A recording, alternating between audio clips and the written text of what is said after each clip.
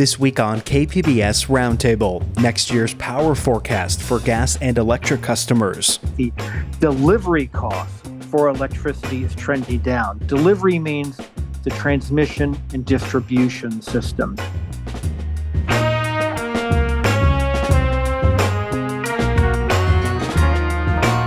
Plus, a KPBS investigation reveals California credit unions are collecting hundreds of millions of dollars in overdraft fees. It surprised a lot of people just how much money it was. $250 million last year alone, state-chartered credit unions brought in.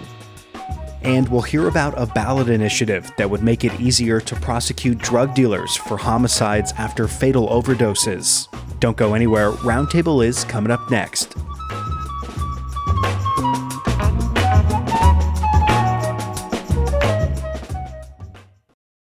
Welcome to KPBS Roundtable. I'm Matt Hoffman. Fingers crossed, the outlook for SDG&E bills in the new year appears positive. That headline comes from the Union Tribune's Rob Nicoleski. He's been reporting on San Diego Gas and Electric's forecasting for next year. And part of that, SDG&E officials were at a San Diego City Council meeting earlier this week that did get tense at times. Joining us to dive into the power outlook is the Union Tribune's energy reporter, Rob Nicoleski. Rob, welcome back to Roundtable. Good to be back, Matt. Thank you. Great to have you here. So let's just jump right into this. Every single resident of San Diego, they have an SDG&E bill, whether it's gas, electric, or both. Why do utility officials say it looks like rates won't be going up next year? Well, when you take a look at your bill, there's a breakdown. There's electricity delivery costs and electricity generation costs. And that's what SDG&E was talking about this week, that the delivery costs for electricity is trending down. Delivery means the transmission and distribution system, from transmission lines to substations, and bringing that electricity to each individual resident in San Diego or each individual account. And the numbers are trending down for this coming year, the new year, and that will translate, SDG&E says, to about a $5 reduction in bills for a typical SDG&E residential customer in January compared to their December bill. Now, some people with gas appliances, they might be thinking about last winter when they reach record high levels. Why does SDG&E say it's likely that those gas prices won't be, skyrocketing this year? Well, three big reasons. Number one, last year there was a ruptured gas line that was sending natural gas from West Texas into Southern California that was supplying natural gas to SDG&E customers and other customers in Southern California. That gas line was ruptured last year. Then around February or March, early last year, that gas line got repaired. So right now, as we speak, there's no major gas line problems as far as sending gas supplies into Southern California. Another reason why the outlook is looking better is because the weather is not as cold so far this winter as it was at the same time last year. And when you've got a really cold winter, that sends up gas demand because people are cranking up their gas heaters. And then the third reason why is because we have more storage this year in Southern California. There's about 28% more natural gas in storage. So you've got more supply, and that's helping make things look a little bit better. And we know that this Outlook report came to the San Diego City Council earlier this week, but some council members, they were not happy with SDG&E. Many were pointing to a recent state auditor report which found that SDG&E charges the highest rates in the nation for power. We're going to start with this clip. Here's what San Diego Council member Marnie Von Wilpert had to say. The gas and electric rates that SDG charges are too high. They are the highest in the nation. People cannot afford them here in San Diego. And SDG&E is a for-profit company. You do have to make a profit. I understand that.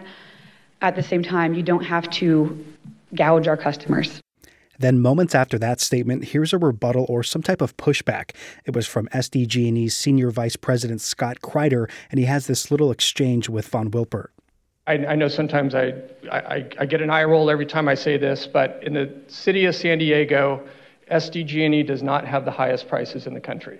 Wait. Because I don't if understand. an accurate statement would be San Diego Gas and Electric and San Diego Community Power have the highest electricity prices in the country. We do not set the prices for the commodity. We only set the prices for the delivery. Our rates are high. Our delivery rates are high. I'm not discounting that, but the full rate that a customer sees in their bill, about 60% comes from us. 40% does not come from us. All right, Rob, now let's break that down. I think when most people get a bill, they think it all comes from SDG&E. But why are rates so high for customers? Matt, California utilities make their money and their profits on infrastructure projects, such as wildfire mitigation efforts, maintaining natural gas plants, building battery storage facilities, et cetera. And a big driver in those rates that go into an SDG&E bill is that SDG&E has spent since 2007 about $5 billion on wildfire mitigation efforts. And all those projects we're talking about, wildfire mitigation, maintaining plants, that sort of stuff, all that goes into the rates that customers pay. Now, the reason why SDG&E says that their rates are higher than the other investor-owned utilities in California, which is Southern California Edison and PG&E, Pacific Gas and Electric, is because their service territory is smaller than those other two service territories. And because that service territory is smaller, there's a smaller base or smaller rate base to derive their costs from, and therefore their costs are a little bit higher. There's also more industrial customers that use a lot of energy, use a lot of electricity in PG&E and Southern California Edison's territory than there are in San Diego Gas and Electric territory. That's another reason for that. And in addition to that, a lot of SDG&E service territory power lines are underground, much higher percentage underground, which is more expensive than it is in other parts of the country. For example, about 60% of SDG&E's power lines are underground and about 40% across the nation. So you add up all those things together, and SDG&E says those are some of the reasons why their rates are so high, especially compared to the other California utilities, which are also high, by the way. And we also heard in that clip that San Diego Community Power, they were mentioned there, and they're one of two community choice energy programs. How do they factor into this? Because it sounds like SDG&E is saying, like, it's not just us. Yeah, what they're saying is I think what Scott Kreider was pointing out was that the rates are broken up between the electricity rates and also the transmission and distribution costs. The way that a community choice energy program like San Diego Community Power or the Clean Energy Alliance, the way they are set up is they are able to set their rates for their customers, but everything else in the power system, the utility power system, such as transmission and distribution costs, poles and wires, repairing down poles and wires, all those other costs besides the power purchases that the rates go into that San Diego Community Power pays for, all those other costs are paid by the incumbent utility. In this case, it would be San Diego Gas and Electric. So technically within the city of San Diego, when you're talking about the overall rates, the rates are charged by San Diego Community Power for most of their customers in the city of San Diego. The rest of those charges are attributed to San Diego Gas and Electric. So it's a bit of a fine distinction, but he technically is correct. And we know that you've reported that San Diego Gas and Electric made like $900 million in 2022, and that's just profit we're talking about. But at that city council meeting earlier this week, Von Wilpert also brought up this idea that SDG&E for years has been making more money than their authorized return. That sounds very technical, Rob. What exactly does that mean? Well, the California Public Utilities Commission sets an authorized rate of return, not just for SDG&E, but for all the utilities that they oversee. And that means for local distribution charges that there's a specific rate that the utilities can earn up to. For example, for SDG&E, it's right around that authorized rate of return is a little bit under 8%.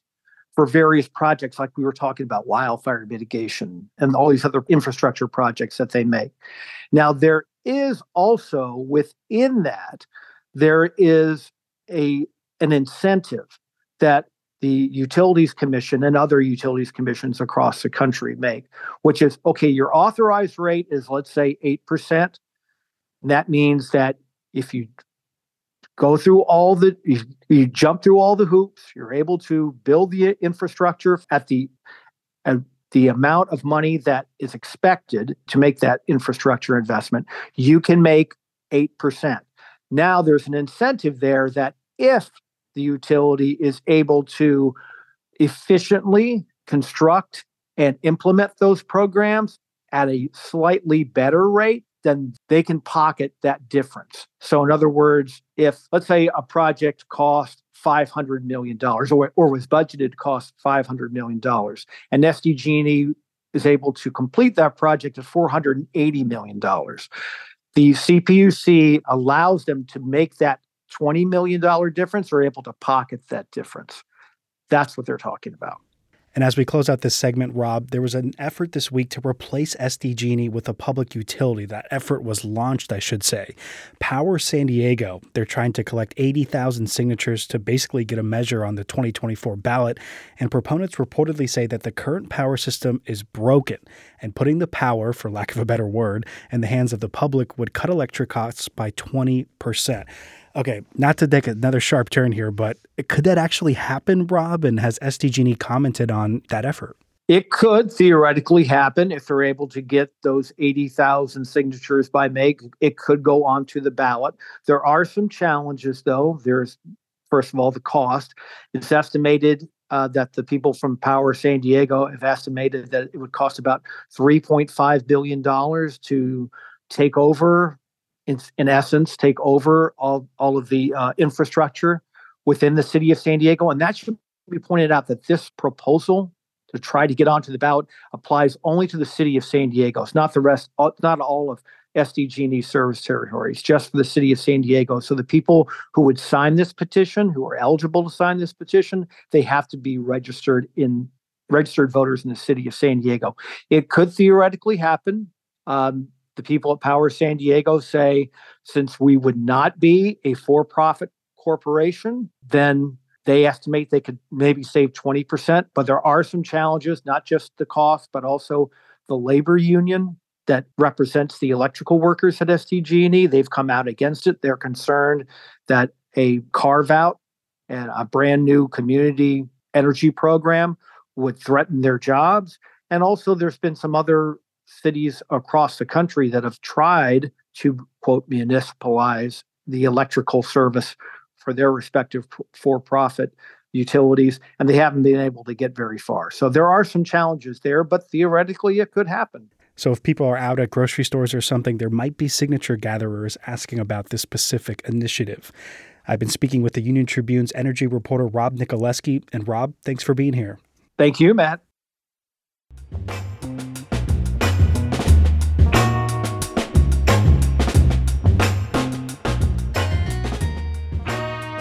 Next on Roundtable, how one Southern California father is leading an effort to bring tougher penalties for drug dealers involved in overdose deaths. The push comes after failing to get legislation passed in Sacramento. The main pushback was hesitation that this is a slippery slope that would worsen mass incarceration without actually leading to a solution. Roundtable is back in less than 2 minutes.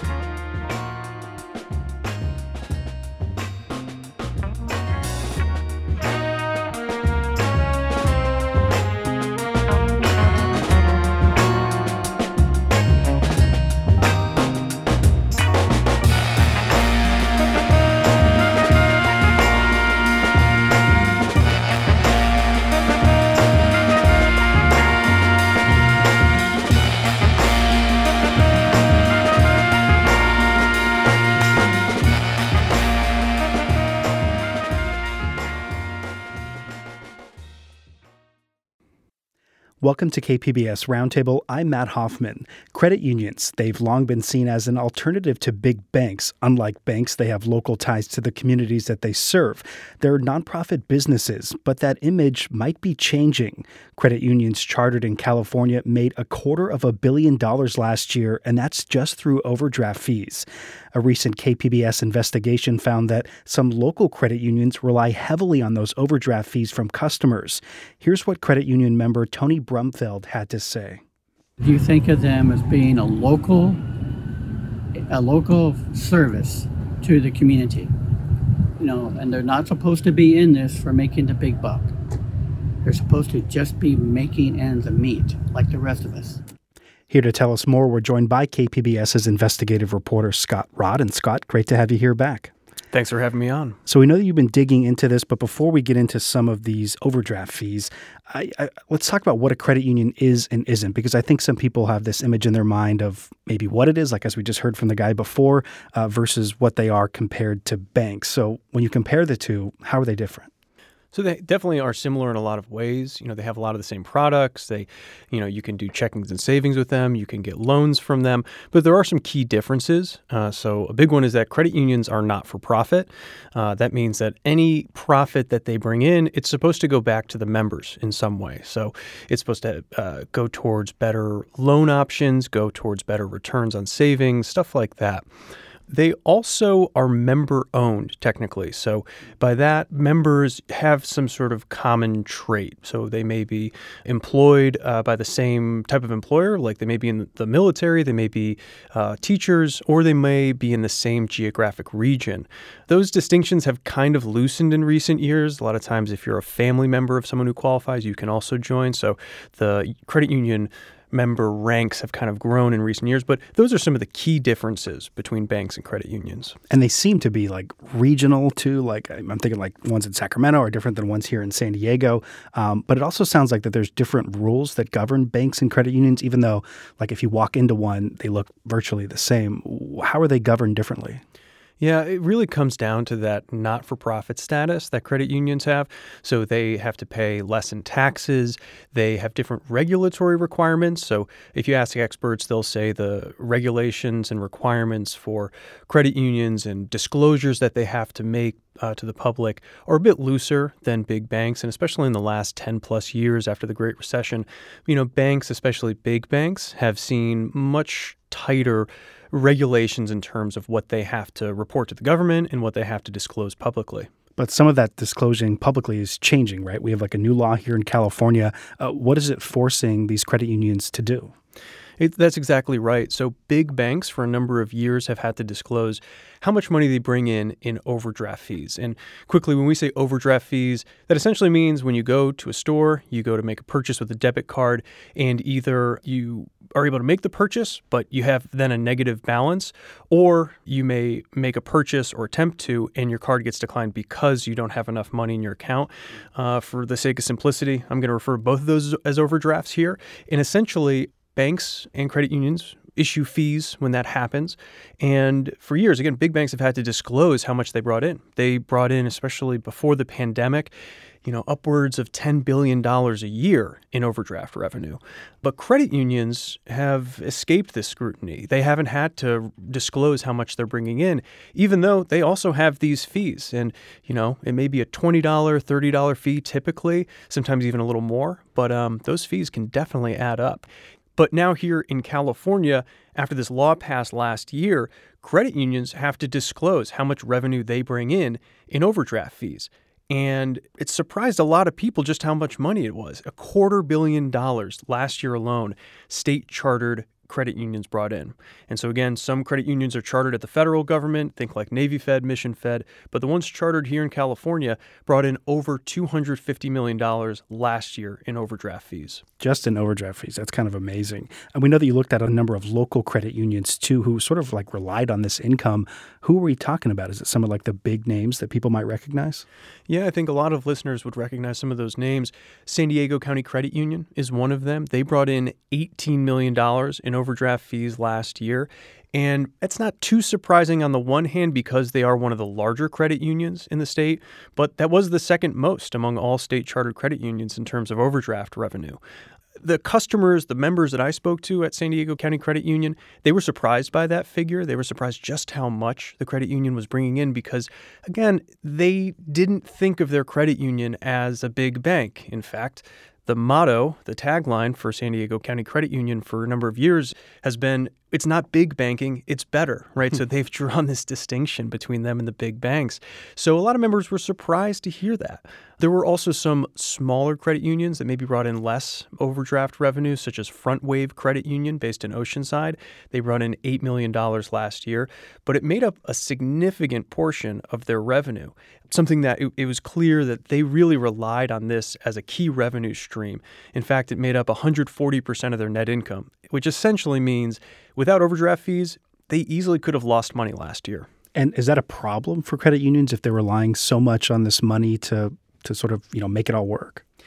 The banking and financial watchdogs I talked to for this story, they said if credit unions or banks rely too heavily on any source of revenue, that is a concern. But this revenue stream in particular caused them concern because, again, it's dependent on people not having enough money in their checking account. And it's a fee. So if that's where a sizable portion of revenue is coming from, these experts I talked to, they questioned whether or not this is something that the credit unions should really be turning to generate revenue like that. And when we talk about overdraft fees, is it like a couple bucks? Is it like $25? Do you have any idea of the scope or the size of them? It ranges. So it can be $10, $20, up to over $30. So it definitely ranges depending on the credit union or the bank. But we're talking about hundreds of thousands of these for San Diego County Credit Union, like hundreds of thousands of these like overdraft fees that they've doled out. Exactly. So it may seem like a small dollar amount for each individual one, but they really do add up. And again, it's each time someone goes to make a purchase and they overdraft their account. So I think San Diego County Credit Union, you may be charged up to maybe 4 times a day. So again, that may be over $100 in fees if you don't realize, oh, wait, I don't have enough money in my checking account. I didn't transfer over enough money for my savings. So that money really does add up. And you also write that big banks, that they've made some reforms when it comes to overdraft fees, but credit unions, they've avoided that same level of scrutiny. I mean, what exactly are we talking about there? Like banks eliminating these overdraft fees and the credit unions not? There have been some big banks that have eliminated overdraft fees. There have been others who have softened their fees, sometimes creating kind of a repayment grace period. Some have reduced the amount that they charge in fees. And a lot of that came from, these disclosures that the big banks had to make and the public and politicians seeing just how much money they were bringing in. And the scrutiny caused a bit of a fallout for some of these big banks. It was really bad press for them, and they got a lot of pressure from the public and from even Capitol Hill. But again, credit unions, until this year in California, haven't had to disclose this information. So some of the folks I talked to wondered if there might be similar changes that may happen in the credit union space now that this information is starting to become public. Again, just how much money these credit unions are bringing in. Right, and becoming public thanks in part to your reporting.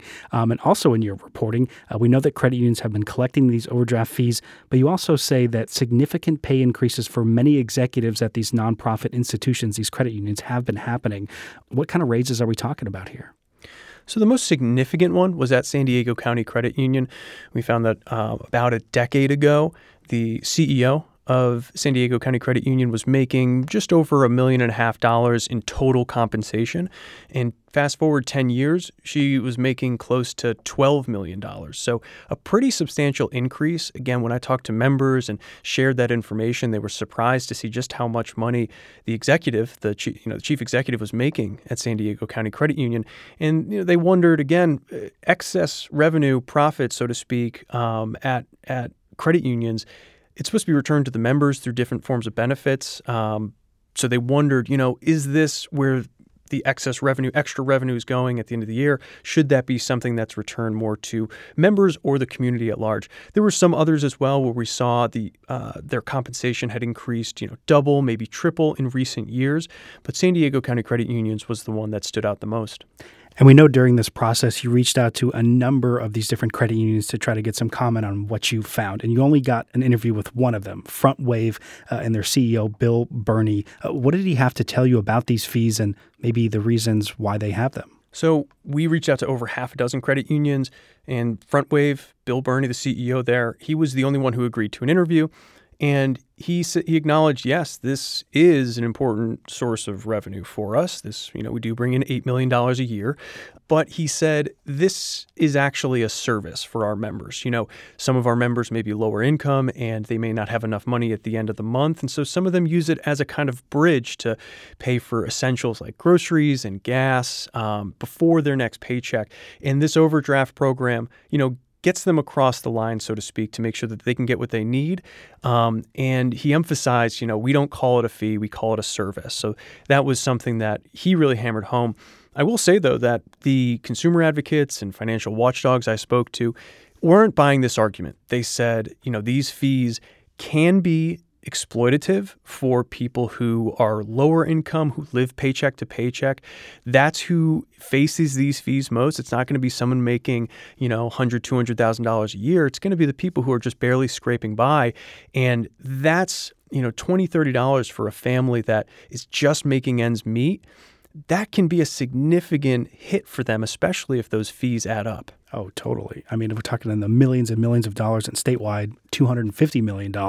And as we wrap up here, post-publishing the story, what's been the response, either from members of the public or even maybe people in the credit union business? So members of credit unions have reached out to me after this story and expressed surprise that credit unions brought in this much money. Some have shared their personal experience with overdrafts. And, some of them have said they felt like the overdraft policies were not totally clear. They felt like they were hit with multiple overdrafts sometimes. And it just felt like it was something that they were being squeezed by their credit unions for a little extra money, in that it wasn't really in line with, again, that community-friendly neighbor ethos that a lot of credit unions have. So that's by and large the response we got, was surprise at this, but then also folks saying, yeah, hey, me too. I've gotten these fees and they're no fun.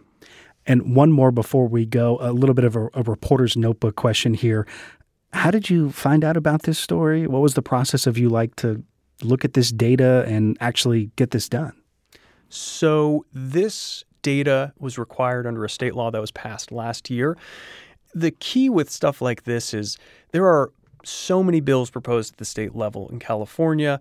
The ones that are signed, it's also a very large number. A lot of times what happens is people say, oh, great, we passed this law. It requires this disclosure, these data disclosure requirements, but then it's kind of forgotten about. And this was sort of one of those where this was passed, people cheered it, and then the data was disclosed this year and not really much came of it. And I realized, oh, wait, there's this trove of information that's sitting there that's super interesting, really fascinating. And that happens a lot with state laws, that this stuff's kind of sitting out there, but people aren't always following up on it or remembering, oh, wait, last year they passed this thing and there's this really interesting information out there now.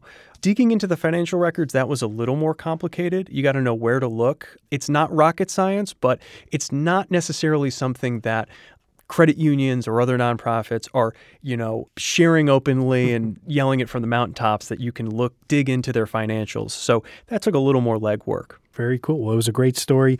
Scott Rott is an investigative reporter with KPBS News. And Scott, thanks so much for being here. Thanks so much for having me on.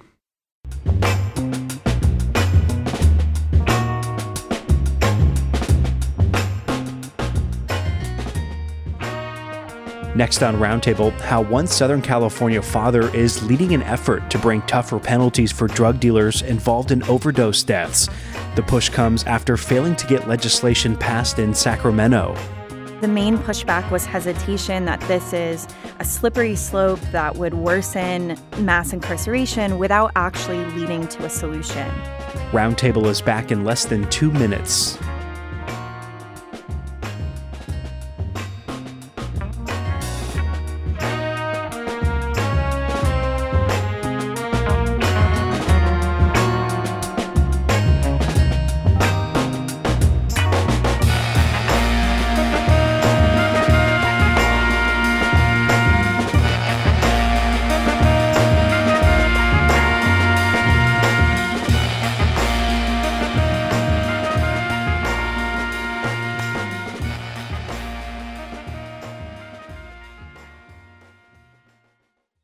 Welcome back to KPBS Roundtable. I'm Matt Hoffman.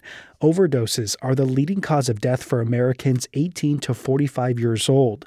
Increasing numbers of these fatal overdoses are from opioids. And after state lawmakers failed to take up harsher penalties for dealers, one Southern California father is leading an effort to bring an initiative to California voters. It would make it easier to prosecute overdose deaths as homicides. KPBS's racial justice and social equity reporter Katie Hyson is here with more. Katie, welcome to Roundtable.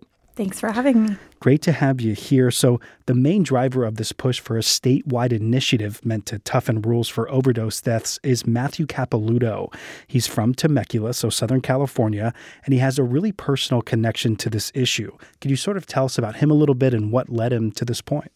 So like a lot of people who are pushing for these harsher penalties, he's a grieving parent. He lost his 20-year-old daughter, Alexandra, to an overdose death. He says she bought what she thought was Percocet from a dealer on Snapchat, but it contained fentanyl. She took half a pill before she went to bed and never woke up. That dealer is serving 9 years in prison, but Capilouto says it's not enough, and many don't even get that. So he proposed a law in her name, Alexandra's Law. If someone is convicted of providing drugs that lead to someone's death, the court would be required to give them a warning that if they continue and someone else dies from the drugs they provide, they could be charged with murder. And in making his case, Capilouto says in your story, quote, "I would rather fill our jails than our morgues."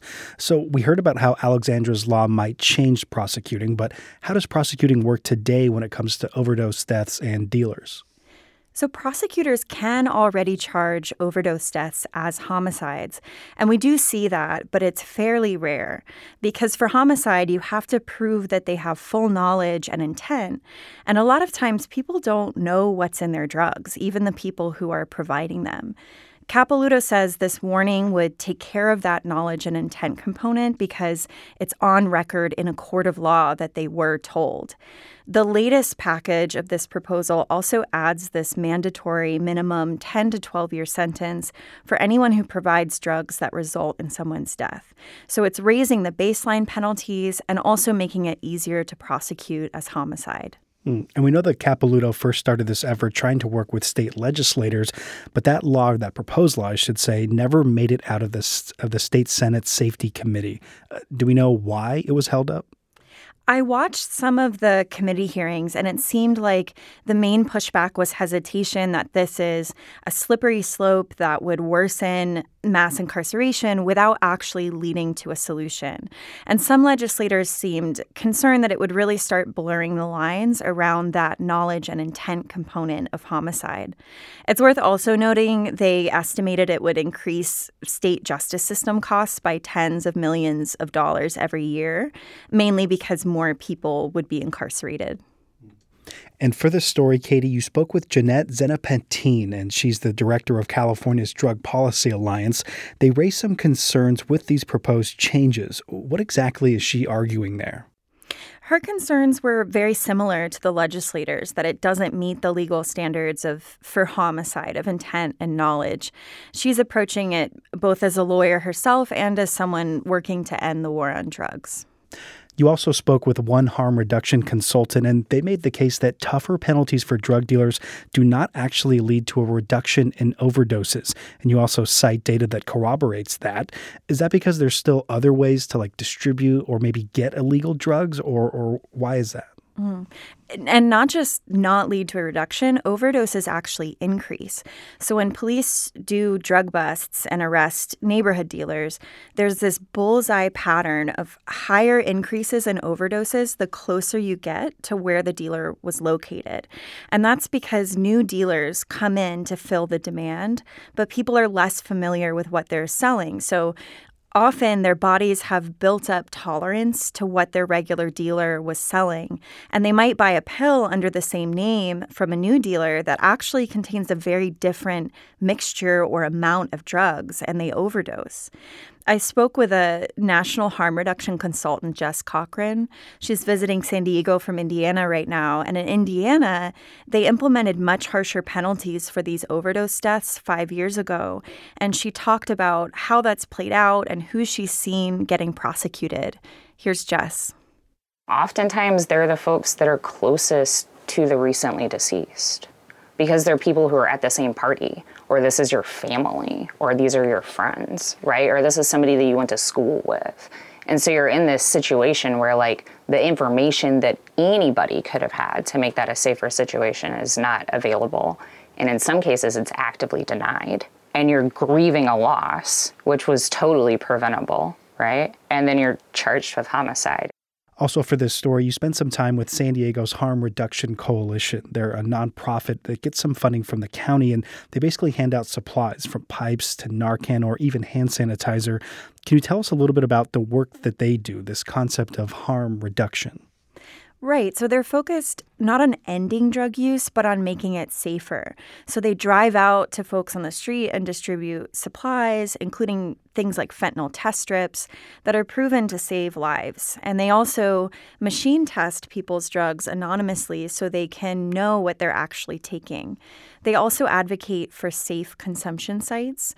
So in the same way that you can go to a bar and use alcohol in a place where the supply is regulated and someone can keep an eye on you and take your keys if you're too drunk to drive, they want similar spaces for hard drugs. The founder of the Harm Reduction Coalition told me that overdose deaths have held steady locally over the past year, but that's only because of how many overdoses their team has been reversing every week. Okay, so we know that this father that he's been trying to work with the state legislature to get something done now is doing this initiative effort. What's next there, or like what needs to happen for it to make the ballot maybe next year? I don't know if they're shooting for later. He just has to get enough signatures. He is aiming for the ballot next year. So Californians might see this initiative on a clipboard when they walk out of Vons, for example, and he's pretty confident that they'll get those signatures. He says public support is strong, and he hinted that he had some funding coming in. So Californians may very well see this on their 2024 ballot. And there was one quote in there that sort of stood out to me, and it was that the leader of San Diego's Harm Reduction Coalition, she says that her and Capelluto, they have the same goal, but that she doesn't think that putting more people in prison is a solution there. What is that shared goal? Saving lives. Overdose deaths are now the leading cause of death for people 18 to 45 in the U.S., as you mentioned, 111,000 a year. And we know that there could be an effort here on the federal level that involves actually like a local congressman. What can you tell us there? Congressman Darrell Issa plans to introduce a federal version of Alexandra's Law at a press conference Friday morning, so we could be seeing this debated on the national level very soon. Well, I've been speaking with Katie Hyson, KPBS's racial justice and social equity reporter. And Katie, great to have you here on Roundtable. Thanks for having me.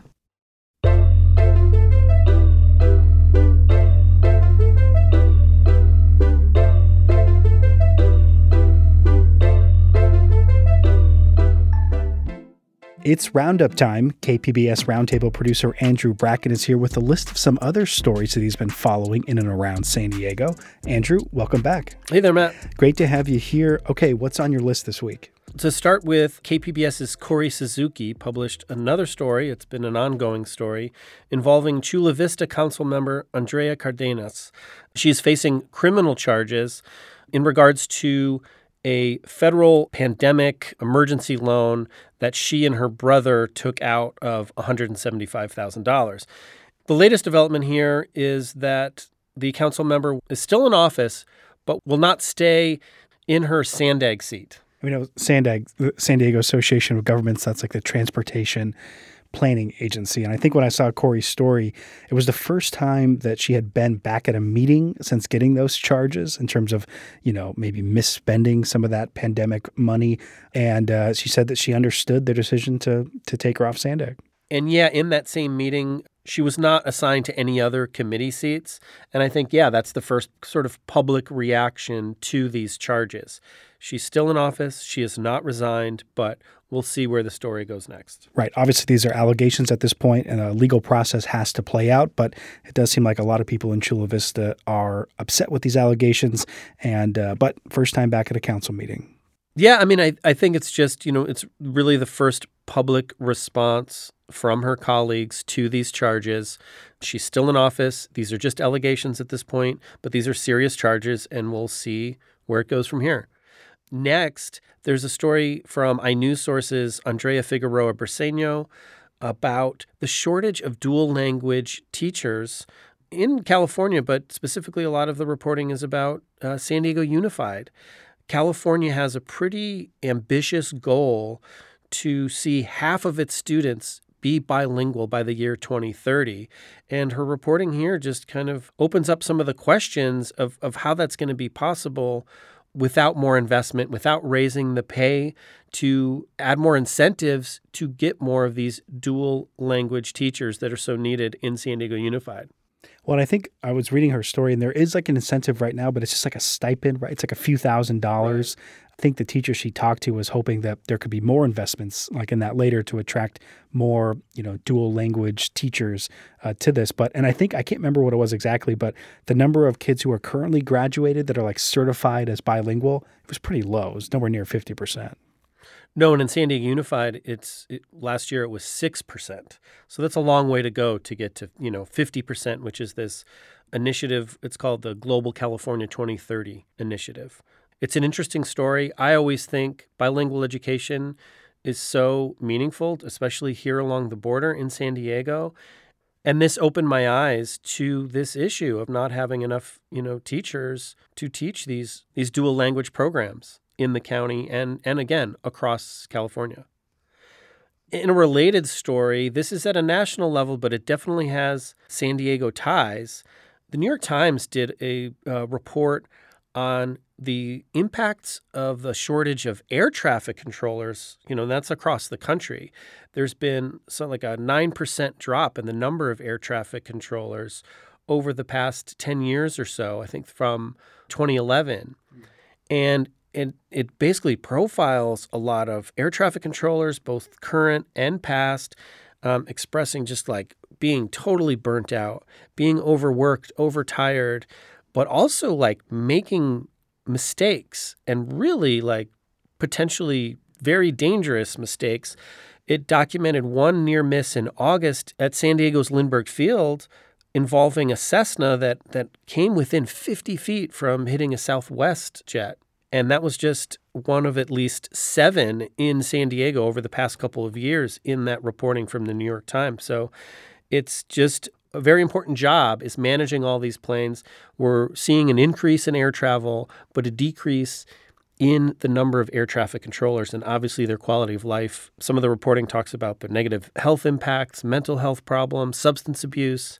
Interesting reporting there. We'll talk about a stressful job like, you kind of alluded to it, but one small mistake could literally cost, hundreds of people their lives. All right, what else you got? This is a story, I think people in San Diego, especially in Hillcrest, there's this building that's been long shuttered, the Pernicanos in Hillcrest. It's like in the heart of Hillcrest. It's this building, used to be an Italian restaurant years and years and years ago and was long dormant. Well, it's finally been redeveloped, and there's a new apartment building opening there.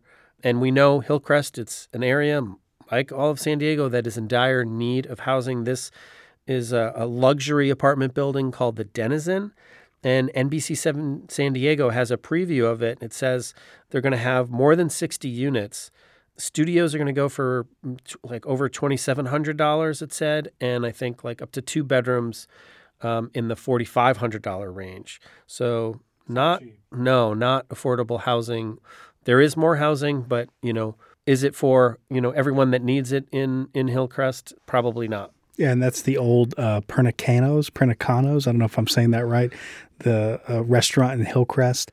I was reading a Channel 8 story that said it got sold for like $9 million back in 2019 to develop this, luxury apartment building. Like, as you said, we've heard people say we need more housing, but $2,700 for a studio per month, that's a lot. What else you got? San Diego Union Tribune's Jennifer Van Grove published a piece about how this company, Topgolf, they just signed a potential 40-year lease at East Harbor Island overlooking the bay. The Port of San Diego commissioners voted earlier this week unanimously for this deal. It's it's non-binding at this point, but it's an agreement for, decades to build this Topgolf. It's like a multi-entertainment suite. I don't know if anybody's heard of those. It's like a driving range, right? Yeah, and with but food, very high tech right, and a lot of different things. Holes, and because Callaway up in Carlsbad, they're now the majority owner of Topgolf. But since that announcement's come out, a lot of people have covered it. A lot of buzz on social media, right? Have you been seeing some of that too? Just people reacting? Yeah, I mean, in Van Grove's piece, she talks about some of the objections to it. I think always when there's even bayfront, waterfront property developed so large, I think her piece, somebody refers to it as a monstrosity. But they're concerns that, it'll block bay views. Again, it's not finalized at this point. I think there's some environmental impact reports that need to be done. Some other reviews and public comment needs to come in. But it was, like I said, it was a unanimous vote. I think it was bring some $4 million in that agreement if it, comes to pass. Well, we know Topgolfs are very large. Andrew Bracken, thanks for being here on the Roundup. Thank you, Matt.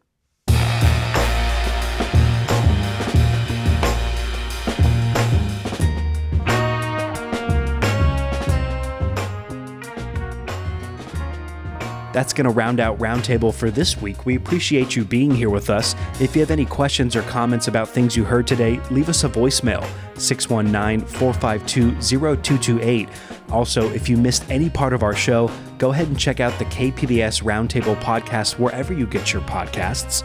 Roundtable is produced by Andrew Bracken, Rebecca Chacon, and Ben Redlosk are our technical producers. And I'm your host, Matt Hoffman.